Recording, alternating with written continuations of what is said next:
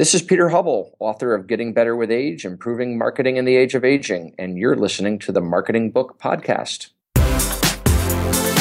Welcome to the Marketing Book Podcast, helping you keep up with the smartest thinking in the quickly changing field of modern marketing. And now, here's your host, Douglas Burdett.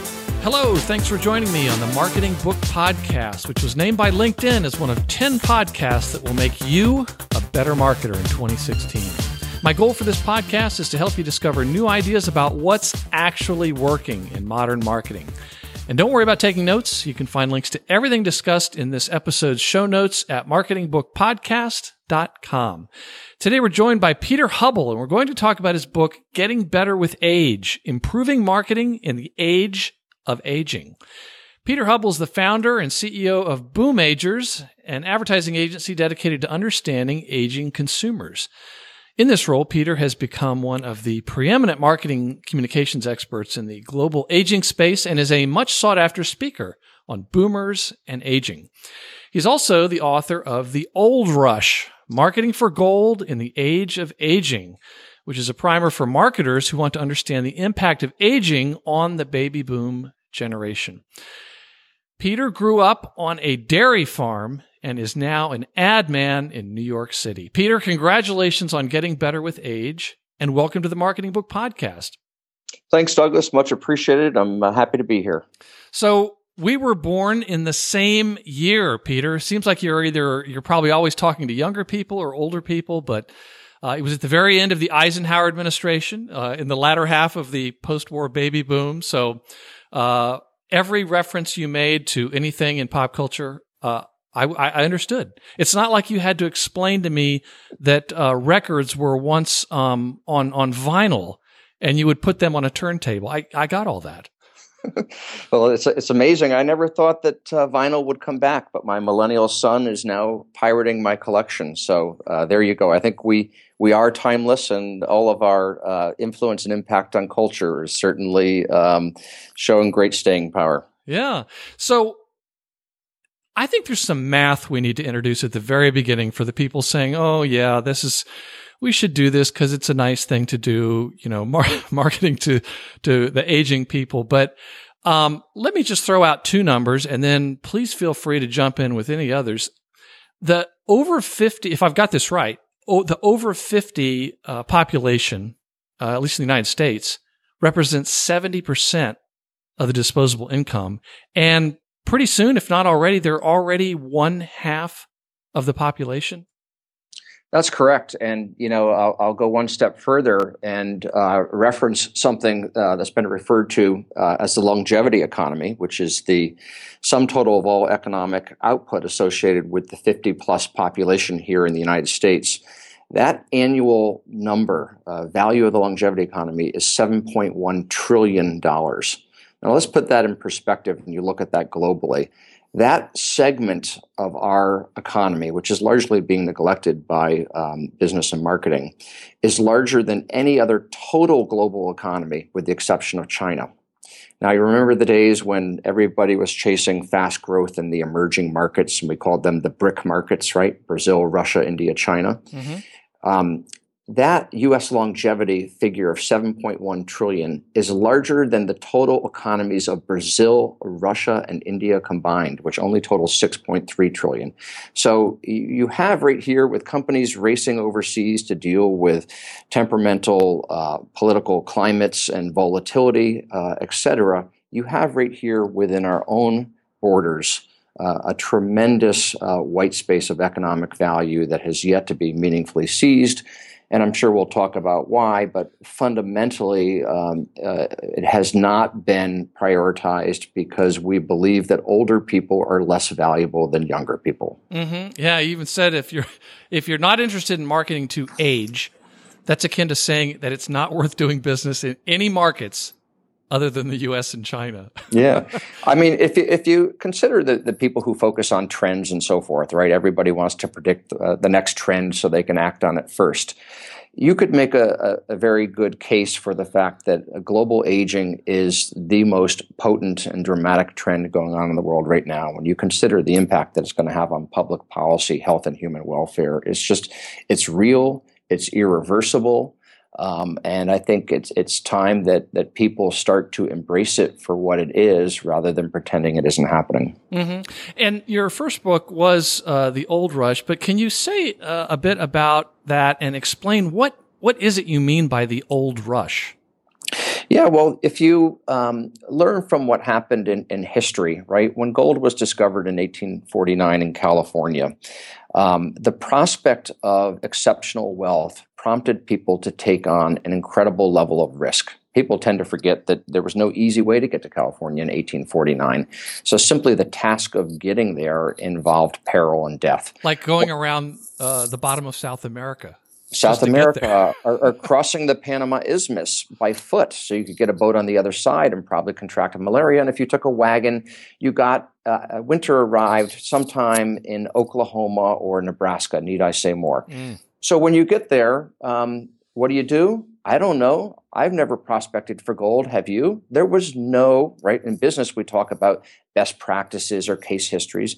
They didn't have any of those, yet it did not deter people from getting out there. And I refer to the gold miners as the original first movers because they moved on the opportunity. And the people who got there first found gold nuggets on the ground.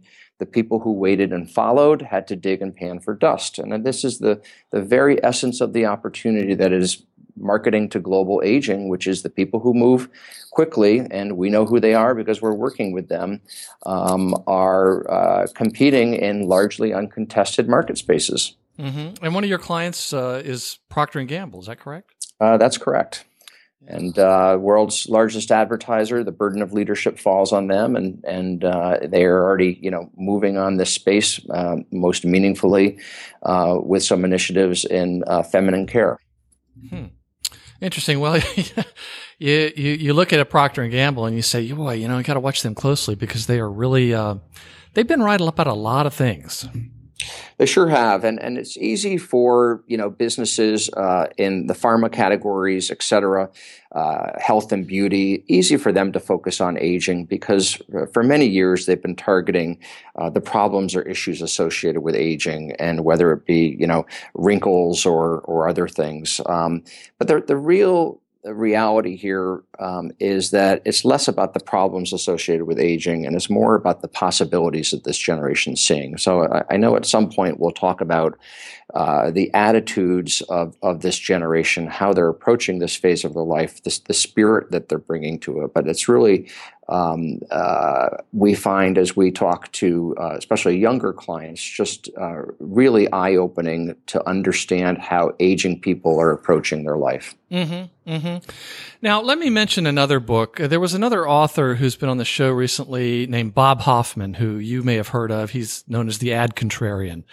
And he wrote, we talked about his most recent book, Marketers Are from Mars, Consumers Are from New Jersey. And he's a real curmudgeon, bomb-throwing kind of guy. And one of the big things he talks about is marketing to the aging population.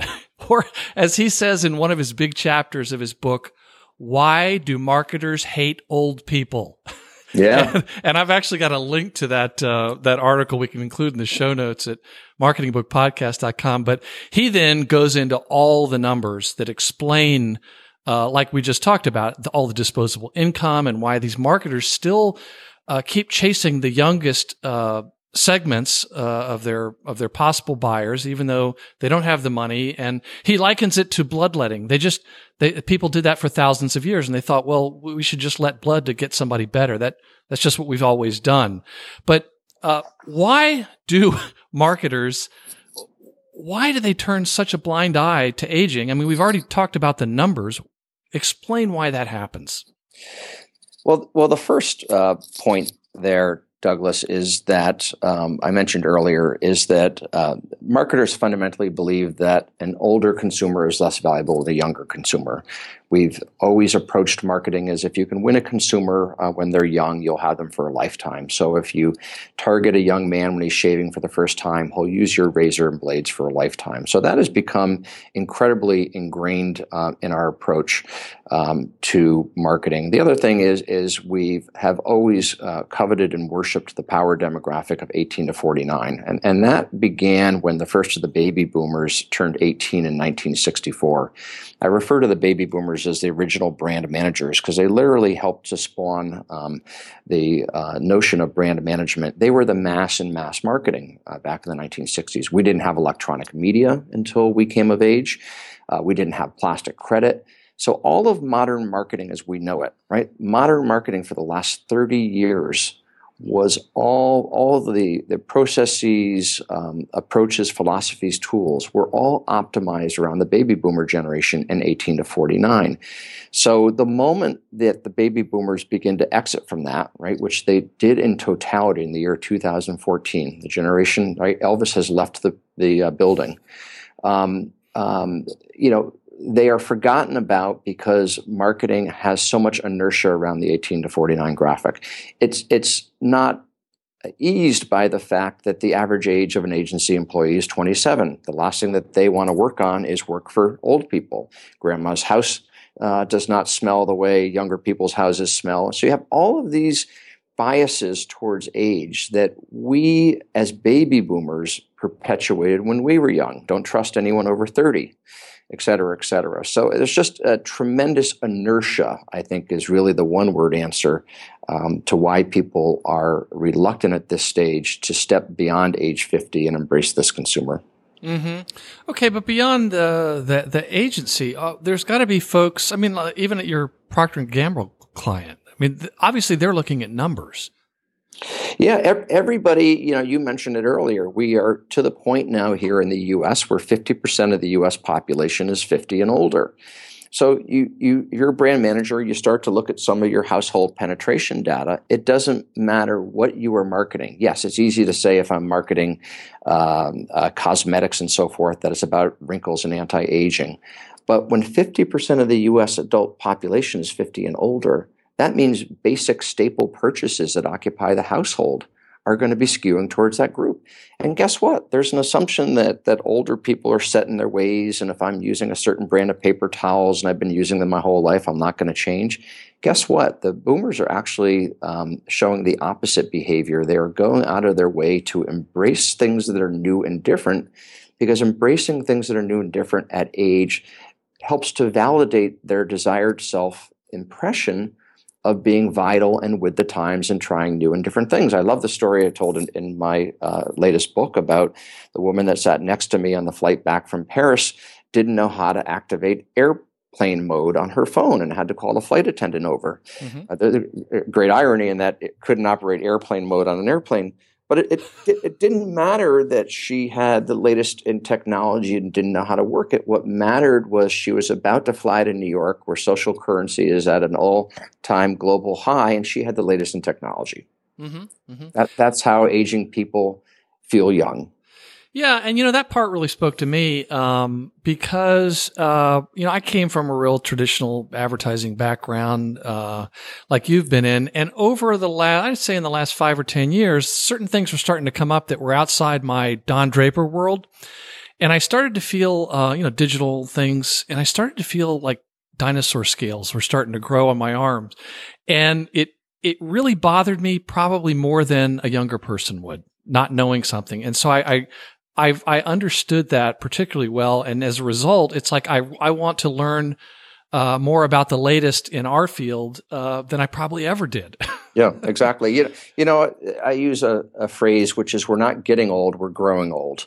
And this is unprecedented. This wasn't happening a generation ago. We are absolutely determined as a generation to discover new and different things, to be focused on self-improvement, because we're living longer, and we want our remaining years to be a quality of life that's unprecedented. Mm-hmm. Now, you said in the book that if the baby boomer generation was to have its own advertising slogan, It would be the one from Schlitz beer, which you and I remember from our childhood. Not that we were drinking beer in our childhood, but explain what you mean by the slogan from Schlitz beer and how that applies to the boomer generation. The old slogan there was "Go for the gusto," right? And who knows? That was a big brand. They were on the Olympics when we were kids. And I'll tell you another story there.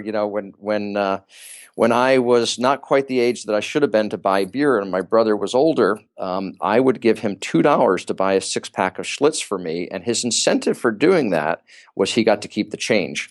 So we can talk about that. All that's changed in our world, including inflation. But you're right. Schlitz was one of the top-selling beers in the country, and is no longer even on the radar. But the notion of go for the gusto. Who even knows what gusto is? But it spoke to a lifestyle. It spoke to ambition. It spoke to overachieving. It spoke to that carpe diem kind of attitude, day in, day out. Mm-hmm. And that's really when previous generations reached the age we're at, they stopped. We're the generation that's just starting, and we're going to start over and over and over again. Retirement as a notion is fuzzy. People don't even know what that means anymore. Mm-hmm. But the only thing that's salient in retirement is the letters R-E, re. We are rethinking, reimagining, reapproaching, reinventing at this point in our lives. And why not? We can. Mm-hmm. Mm-hmm. Now, you talk about how what was surprising to me was a very large number of boomers or people 50 plus. I guess the majority don't, like you said, they have a fuzzy sense of retirement. They don't plan to retire, but there's also some underlying reasons for that about savings and so forth. Can you explain some of that? Yeah, it's when it gets to retirement, there's actually 60% of the boomers are saying that they're going to postpone retirement. 41% say they don't ever expect to or want to. Now we may never really know what the motivation for that is. Clearly, there are people who are continuing to work out of need. They would never express it as that. So what they're saying is, I'm never going to stop until I stop.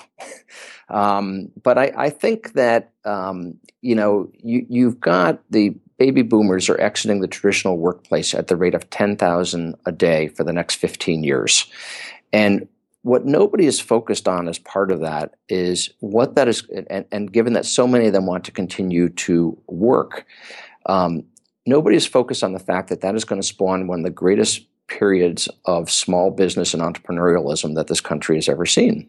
You've got massive free agency market being created by the boomers being disjointed from the traditional workplace. Now, think about this. What we know about the baby boomers is because of their size, Ken Dykewald calls them the pig and the python, right? Mm-hmm. Moving down the length of the python. Because of their size, any time that they made a choice during their existence, the impact of their numbers amplified that choice. So as I like to say, when they decided that they wanted a proletariat uniform of youthful rebellion, blue jeans were created. They used to be dungarees associated with the working class. We created blue jeans. When we just noticed that calories from our beer were slipping to our waistline, we created light beer, which is a category today that outsells regular beer, the casual workplace, et cetera, et cetera. So you have this amplification effect going on.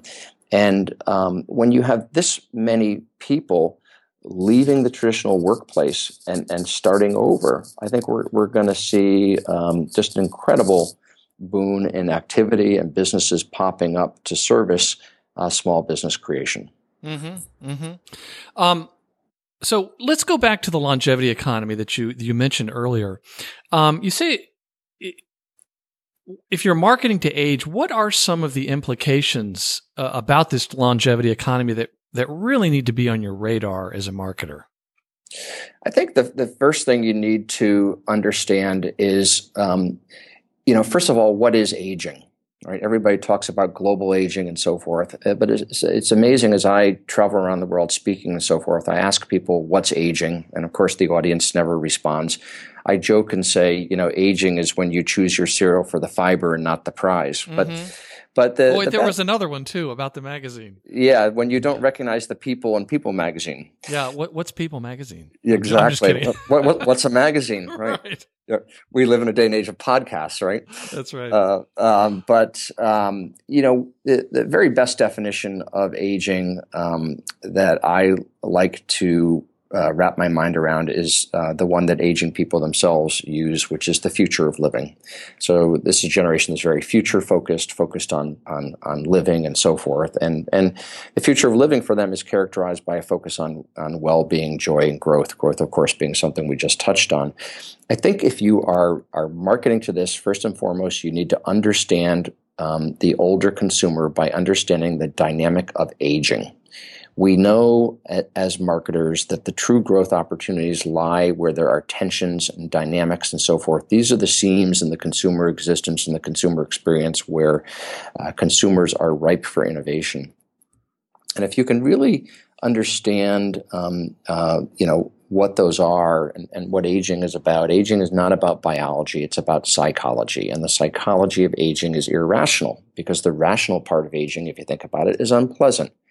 The rational part of aging says we have a limited amount of time on planet Earth and that our later years are typically accompanied by morbidity and ultimately mortality. So we discount all of that. Instead, we say, hey, it doesn't matter how old I am. Age is not a number. Age is a spirit, and I feel much younger than my age. So I think marketers have to first and foremost get in touch with that dynamic of aging, and then they need to understand that they aren't solving needs or problems. There is a great orientation in all of marketing. This goes back to the 30 years of inertia, that what clients' products and services do is solve unmet needs, problems, or issues, whether it be ring around the collar, etc. When it comes to aging, an aging consumer does not want to be reminded that they have a problem. They don't want to be told they haven't saved enough money for retirement.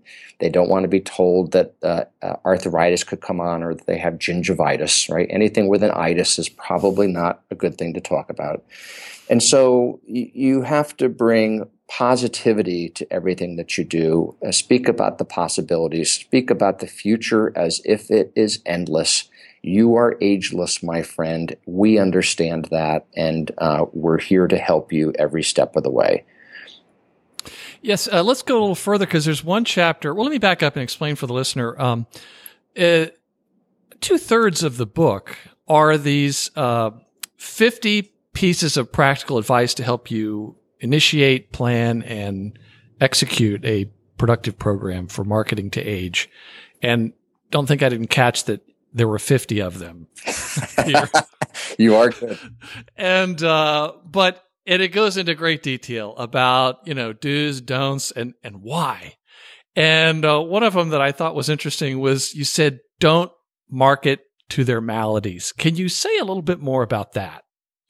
Yeah, and it's again, it comes from this, we in the business call it the problem solution format. It is actually a format of advertising, whether it was the woman who couldn't make a proper cup of coffee until Mrs. Olson introduced her to Folgers, right? Mm-hmm. Deeply, deeply ingrained in how clients approach R&D and so forth. So if you have spent millions and millions of dollars and years of organizational R&D time solving a problem, okay, and then you come along and you talk about that problem with somebody who's aging, it's like, I don't want to have that conversation with you. You are telling me that I am broken and I need to be fixed. Mm-hmm. And if you took the time to understand me, right, you'd understand that I'm all about my longevity. I'm all about quality of life, not quantity of life. I'm not trying to sweep some of my needs and issues under the rug, but I am trying to counteract them with all of the joy that comes with life. Guess what? Scientific proof that there's joy in aging, and that joy comes from having lived a life well lived and being at a point in time when you're brimming with wisdom and capability. And these are all of the things that this consumer wants to engage in. They simply don't want to hear about maladies. Mm-hmm. Mm-hmm.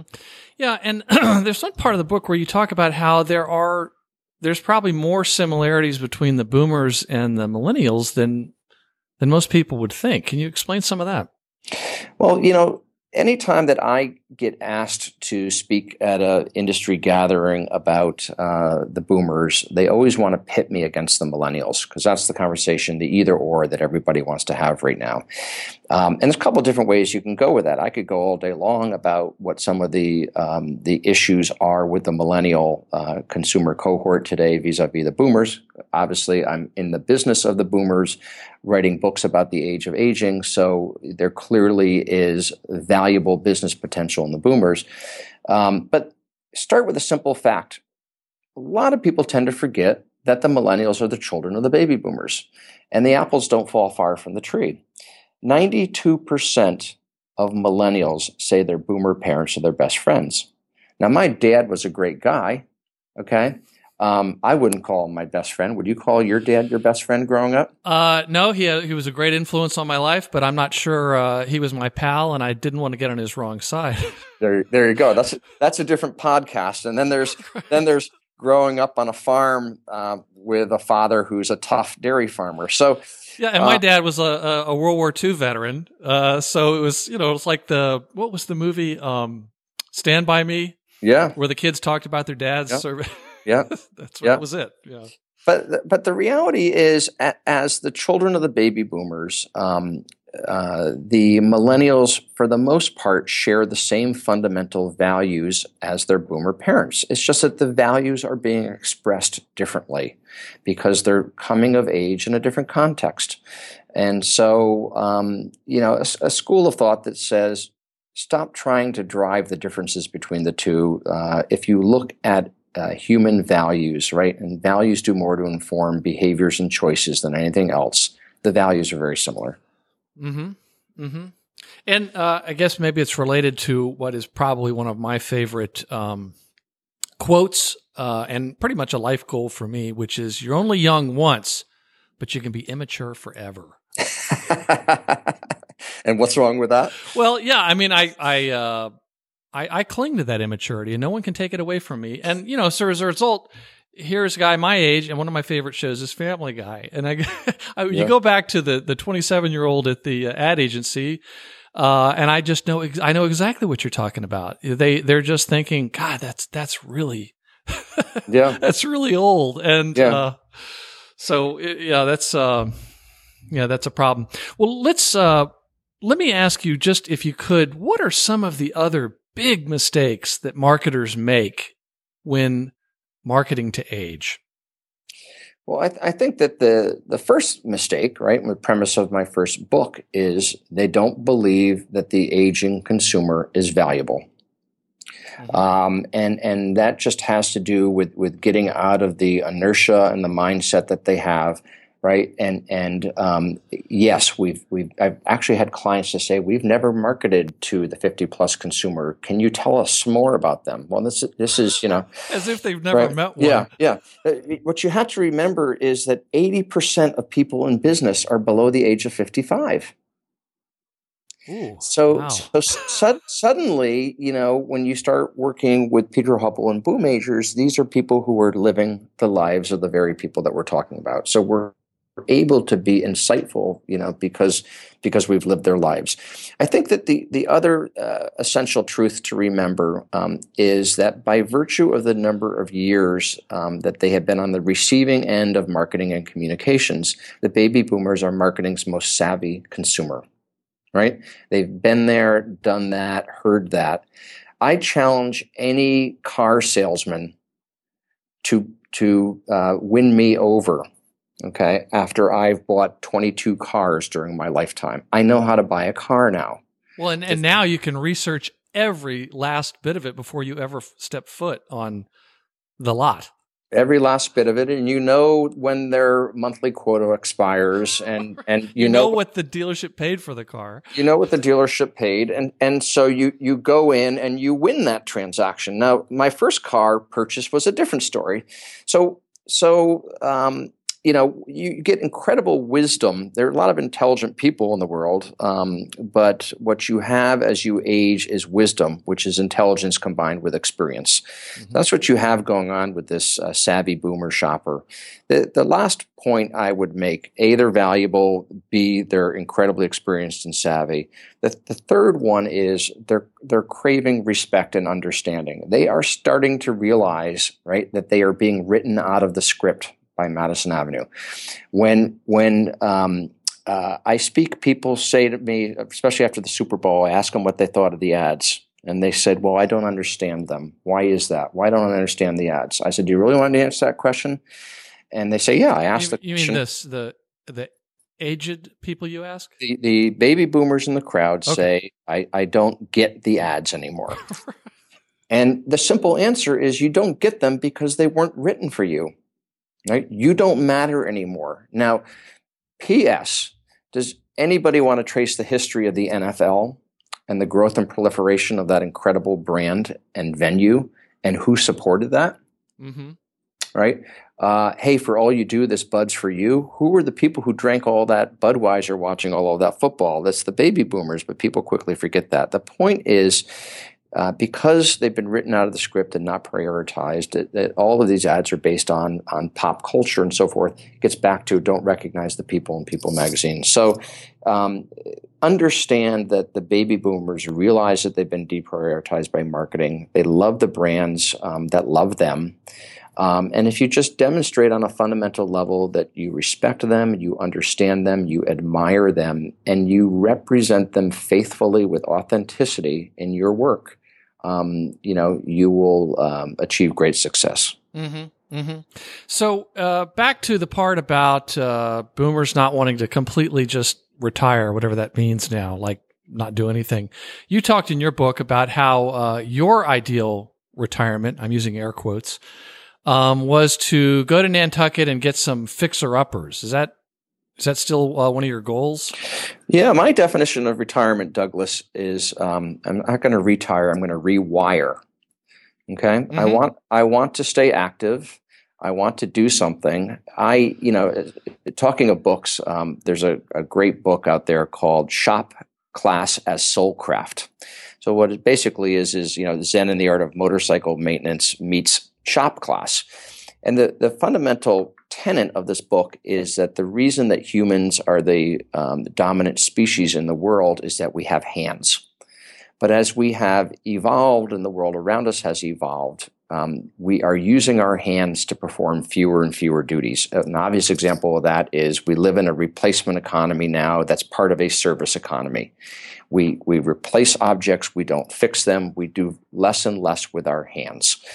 And so as given the link between manual competency and intellectual capacity, it is worrisome if you project out all these years of what is declining manual competency going to do and how's it going to influence us. Long-winded way of saying I've been working in a white-collar environment for many years, on airplanes, in conference rooms, on telephone calls. I want to get back to working with my hands. And that's a classic rewiring. Doesn't mean I want to stop working. I'm going to continue to work, but I want to work on different things. I just had a friend who rewired an executive at a large Midwest company, and he is training to be a park ranger because he wants to be in the outdoors after years and years of being cooped up. Oh, interesting. Yeah. Well, Peter, I may be your first customer. My wife is supposed to inherit a house on Nantucket, and it needs a lot of work. There you go. So this might all come together here. It's an expensive island, my friend. Oh, I know. But it's a house that hasn't been rented ever, and now if she gets it, then it's going to need to be rented. So it's all. We're working not only on talking about your book, but we're planning your rewiring right here. There, thank you. Right. So, Peter, if readers took only one thing away from the book, what would you hope it would be? I would hope that they would pledge to forget everything that they thought they knew about aging. We have these biases that we have allowed to be perpetuated.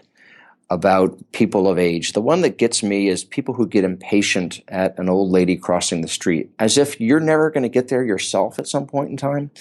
But I think that, when you're adding 30 years, I think they do think that. Yeah. What's the Who song? I hope the lyric, I hope I die before I get old. Exactly. When you consider we've added 30 years to life expectancy in the last 100, and we're living longer, getting older at a later age, everything has changed. And so shame on the person who is operating with a dated understanding of what aging is. Mm-hmm. Mm-hmm. What books have inspired your work and career? There's a very special book that I would encourage anybody in the consumer business, or really any aspect of business and life, to read, which is Deer Hunting with Jesus by Joe Badgen. And really what Deer Hunting with Jesus is all about is a look at the working class in the United States of America. These are the great, beer drinking, NASCAR loving, church going, gun owning Americans that have never set foot in a Starbucks. But these are the people who are showing up and voting for the leaders of the greatest country in the world. These are the people who are buying the best-selling vehicle in America, which many people are surprised to realize is the Ford F-150 pickup truck. This is the real America. These are not the liberalists spewing philosophy from the eastern shores of the Hudson River. These are the real truth-telling, God-fearing people who drive our economy. And I think you've got to read books like this to really understand what's out there. We talk about it like it's a cliche. You got to get in touch, keep in touch with the consumer, get out and see the real world. Guess what? We don't. Mm-hmm, mm-hmm. And you're not the first author that has talked about that and the importance of just going out and visiting customers at their homes. And I'm not talking about, let me back up, sitting on one side of a two-way mirror in a focus group. This is actually going out, talking to people and talking to the actual customers. It's amazing. And you know what?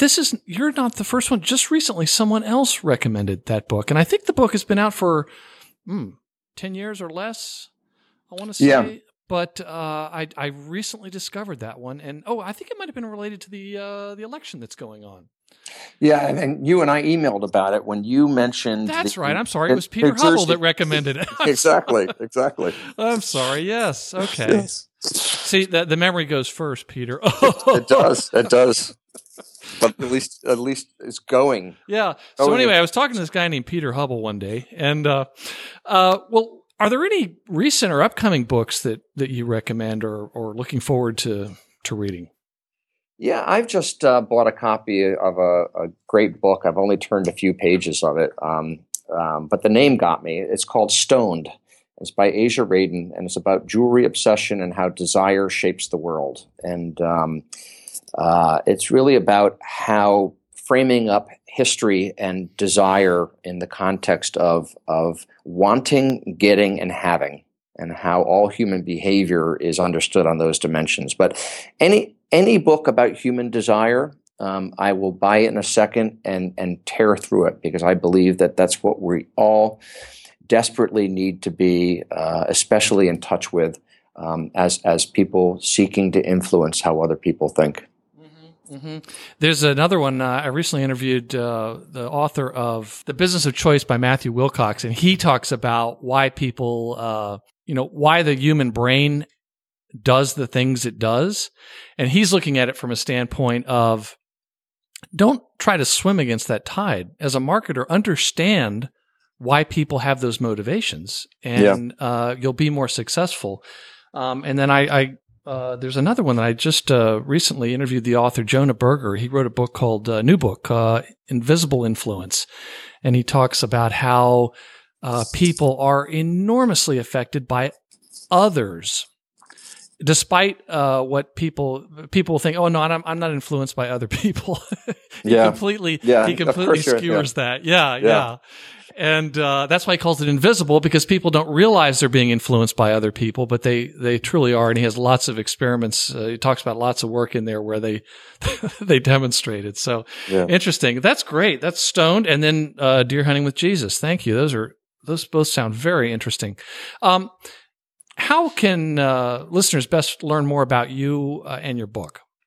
Well, beyond the obvious of buying the book and reading them, and by the way, being somebody who's in the creative business, these are books that are easy reading, enjoyable, and so forth, because I wanted readers to be rewarded and entertained. It's the only way I know how to write. So if you're used to the typical kind of heavy business read, I think that these will be easy to enjoy and written in a way that there are tidbits, sound bites, factoids that you can pull out of them and use, which makes reading them a practical investment of time. But beyond that, I'd encourage people to read some of the blogs that I write on a frequent basis that are available on the Boom Majors website. I'm also frequently published on Huffington Post, so there's some good thought leadership. And when I write thought leadership, I try to put true leadership into the thinking. I think there's a dearth of leadership in thought leadership today, and that's about ideas that combine business vision and social mission. And so hopefully all of that might be rewarding to people who are keen on embracing the age of aging. Great. We'll make sure to link up all the things we've been talking about, including a link to your blog. The name of the book is Getting Better with Age, Improving Marketing in the Age of Aging. The author is Peter Hubbell. Peter, thank you very much for being on the Marketing Book Podcast. Douglas, a true pleasure. And that closes the book on episode 94 of the Marketing Book Podcast. But please don't let the end of this episode be the end of what you can learn about modern marketing. Visit marketingbookpodcast.com for links to all the things we talked about in this interview and access to free marketing guides from my agency. And while there, make sure to sign up for the Marketing Book Podcast newsletter so you never miss an episode. I love getting contacted by listeners from around the world just like you. If I can answer your questions or perhaps make a book recommendation or you have guest suggestions, please don't hesitate to get in touch. Just go to marketingbookpodcast.com and leave me a message or connect with me on LinkedIn. My name again is Douglas Burdett, or send me a tweet at my new Twitter handle @MarketingBook. And please join us next time as we talk with Sean D'Souza about his book, The Brain Audit: Why Customers Buy and Why They Don't. Thanks again for listening to the Marketing Book Podcast. Been a real joy, and my boss is a great guy. Oh, good. Your boss is me. Oh, okay. Yeah. I'm working for the man too. Yeah. But and he's an asshole sometimes. But yeah, he's got a good sense of humor, though. That's right.